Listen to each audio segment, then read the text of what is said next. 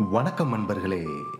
நாலடியார் நன்னறி கதைகள் வரிசையில் நம்ம பொருட்பால்ல இருந்து அறிவுடைமை என்கிற அதிகாரத்திலிருந்து ஒரு செய்யுள் பார்க்க போகிறோம்.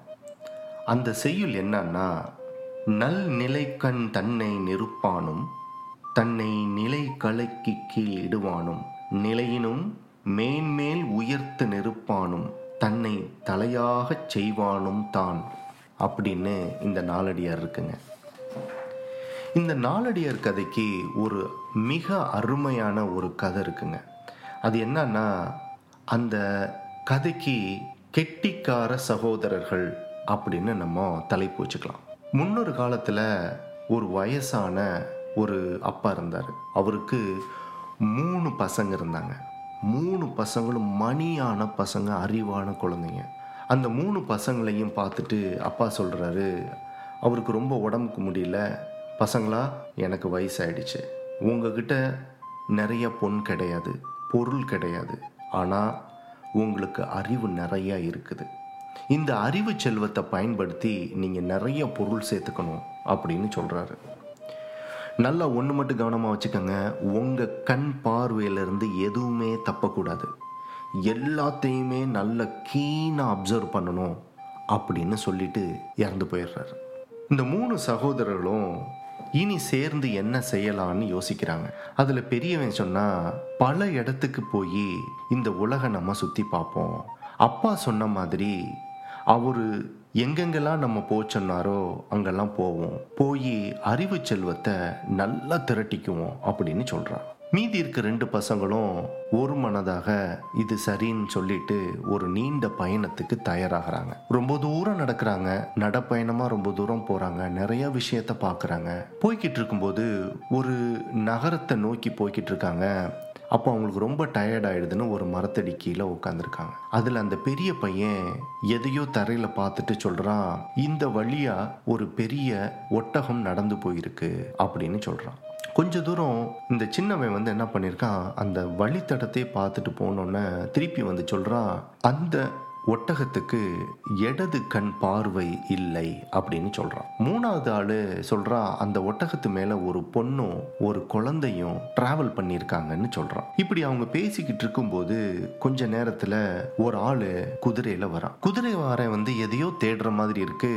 இந்த பெரிய அண்ணன் பார்த்துட்டு குதிரைக்காரனை பார்த்து சொல்கிறான், நீங்கள் எதையாவது தொலைச்சிட்டு தேடிக்கிட்டு இருக்கீங்களா அப்படின்னு பெரியவன் கேட்டான். உடனே இவன் பக்குனாகி, ஆமாம் உண்மைதான், என்னத்தை எப்படி உங்களுக்கு தெரியும் அப்படின்னோடனே, அது மட்டும் சொல்லலைங்க. பெரியவன் உடனே சொல்கிறான், நீங்கள் இழந்தது ஒரு பெரிய ஒட்டகம், அந்த ஒட்டகத்துக்கு இடது கண்ணு தெரியாது, அதில் முக்கியமாக ஒரு பொண்ணும் ஒரு சின்ன குழந்தையும் பயணம் செஞ்சாங்களா அப்படின்னு கேட்குறான். உடனே இந்த குதிரையில் வந்தவனுக்கு இந்த 3 பேத்து மேலேயும் சந்தேகம் வந்துருச்சு. என்னங்கடா, என்னோட ஒட்டகத்தையும் என்னோட பொண்டாட்டி பிள்ளைகளையும் எடுத்து வச்சுக்கிட்டு நீங்கள் நடிக்கிறீங்களா அப்படின்னு அந்த ஆள் மிரட்டினான். உடனே இந்த 3 பேரும் சொல்கிறாங்க, ஐயோ உங்களோட ஒட்டகத்தை நாங்கள் பார்த்ததே இல்லைங்க, நாங்கள் அது எப்படி இருக்குன்னே எனக்கு தெரியாது, இது வழித்தடத்தை பார்த்துட்டு நாங்கள் சொல்கிறோம் அப்படின்னோடனே இவன் நம்பலை. அப்படின்னு சொன்ன உடனே எவ்வளவோ உங்க 3 பேரும் சொல்லி அவன் கேட்கலைங்க. உடனே கடைசியில் இந்த இந்த குதிரையில் வந்தவன் ராஜா கிட்ட போய் கம்ப்ளைண்ட் பண்ணிட்டான். அரசர் வர்றாரு. அரசர் விசாரிக்கிறாரு. இந்த குதிரையில் வந்தவன் சொல்கிறான், என் மனைவியையும் என் குழந்தையையும் ஒரு கண்ணு இல்லாத ஒட்டகத்தையும் இவங்க பின்தொடர்ந்து அதை அபகரிச்சுக்கிட்டாங்க, அதை திருடிட்டாங்க, நான் எவ்வளோ கேட்டும் தரமாட்டுறாங்க, அதனால திருடர்கள் இந்த 3 பேர் தான் அப்படின்னு அந்த குதிரையில் வந்தவன் சொல்கிறாங்க. இந்த ராஜாவும் அந்த 3 பிரதர்ஸை பார்த்து, திருடர்களே, இவர் சொல்றது உண்மையா இருக்கும் பட்சத்தில் அந்த குழந்தையும் அந்த பெண்மணியும் எங்கேன்னு கேட்குறாங்க. உடனே அந்த 3 பேரும் சொல்கிறாங்க, அரசே, நாங்கள் திருடர்கள் அல்ல, இந்த ஆளோட ஒட்டகத்தையும் அவரோட மனைவி குழந்தையும் நாங்கள் பார்த்ததே இல்லை அப்படின்னு சொன்ன உடனே ராஜா சொல்கிறாரு, அப்புறம் எப்படி இவ்வளோ திறம்பட நீங்கள் விவரிச்சிங்க அப்படின்னு கேட்குறாரு. அரசே, எதையும் தவறாமல் கவனமாக உற்று நோக்க நாங்கள் கற்றுருக்கோம், சின்ன வயசுலேருந்தே கற்றுருக்கோம், எங்கள் அப்பா எங்களுக்கு சொல்லி கொடுத்துருக்காரு, எந்த விஷயமா இருந்தாலும் அதுக்குள்ளே இருக்க டீட்டெயில்ஸ்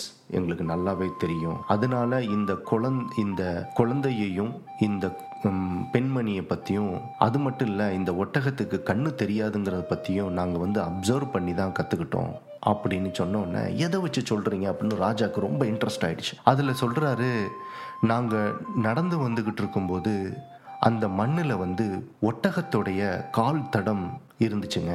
அதனால அந்த வழியா ஒட்டகம் போயிருக்கு அப்படின்னு நான் யூகிச்சேன். என்னோட தம்பி அந்த ஒட்டகம் நடந்து போன பாதையே நோக்கி போய் இன்னும் அப்சர்வ் பண்ணி அவன் சொல்லியிருக்கான், இந்த ஒட்டகத்துக்கு இடது கண்ணு தெரியாது அப்படின்னு சொன்னான்.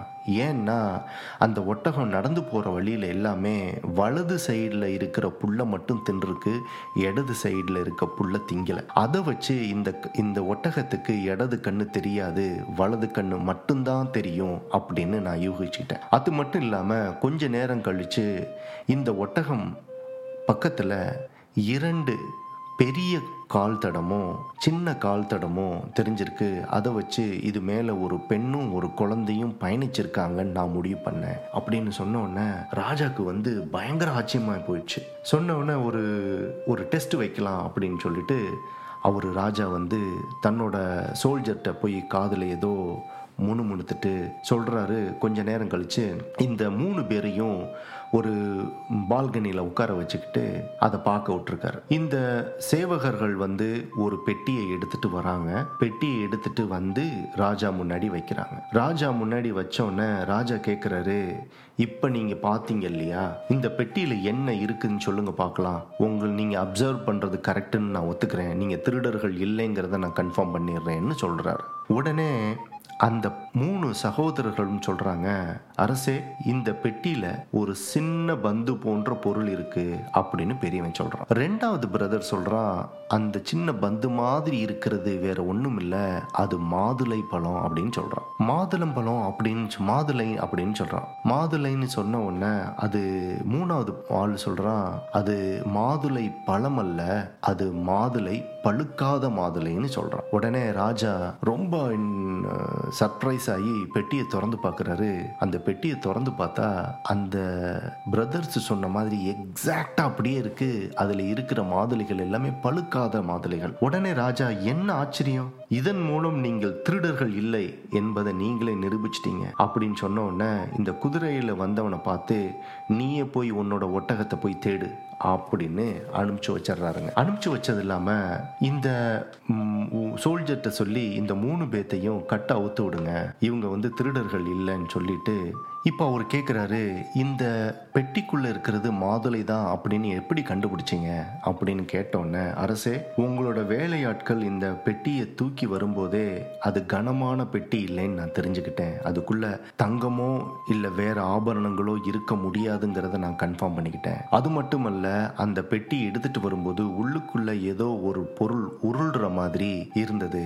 அப்போ அந்த உருள்ற பொருள் வேற எதுவும் இருக்காது, தோட்டத்திலிருந்து வந்த மாதுளை தான் இருக்கணும்னு நினைச்சுக்கிட்டேன். ஏன்னா நான் வர வழியில பார்த்தேன், உங்க அரண்மனையை சுத்தி வெறும் மாதுளம் தோட்டமா இருந்தது, வெறும் மாதுளமா இருந்தது அப்படின்னு சொல்றாரு. சரி, இது எப்படி காயின்னு கண்டுபிடிச்ச அப்படின்னு ராஜா இன்னும் கியூரியஸா கேட்கிறாரு. உடனே 3வது ஆள் சொல்றான், இந்த வருஷத்துல இந்த பருவம் மாதுளை பழுக்காது, அதுக்கு இன்னும் ஒரு 2 மாசம் ஆகும். அதனாலதான் இந்த பெட்டிக்குள்ள இருக்கிறது மாதுளை, அதுவும் பழுக்காத மாதுளைன்னு நான் சொன்னேன் அப்படின்னு பார்த்தோன்னே இந்த 3 பேர்த்தோட மதிநுட்பத்தை பார்த்து ராஜா வியந்து பாராட்டுறது மட்டும் இல்லாம, பணத்தாலும் பொருளாலையும் நீங்க செல்வந்தரால் இல்லாம இருக்கலாம், ஆனா இன்னையிலிருந்து இந்த அரண்மனையில உங்களுக்கு வேலை நான் தரேன், கண்டிப்பா இதன் மூலியமா நீங்க செல்வந்தர் ஆக முடியும் சொல்லிட்டு அவங்கள வாழ்த்தி நாளையில இருந்தே நீங்க வேலைக்கு வாங்கன்னு சொல்லிடுறாரு. இந்த செய்யுளோட கதை இதுதாங்க. எப்பயும் எந்த ஒரு விஷயத்தையும் ஆழ்ந்து உள்நோக்கணும், எல்லா விஷயத்தையுமே மேலோட்டமா பார்க்க கூடாது, நுனிப்புள் மேயிற மாதிரி மேயக்கூடாது, ஆழ்ந்து படிக்கணும், ஆழ்ந்து விஷயங்களை செய்யணும், எதை நீங்க எந்த வேலை செஞ்சாலும் தீர்க்கமா செய்யணும் அப்படிங்கிறது தான் இந்த கதையோட மூலக்கருங்க. இந்த சேனல் பிடிச்சிருந்துச்சுன்னா சப்ஸ்கிரைப் பண்ணுங்க, உங்க ஃப்ரெண்ட்ஸுக்கு ஷேர் பண்ணுங்க, கண்டிப்பா மறக்காம லைக் பண்ணுங்க. தேங்க்யூ.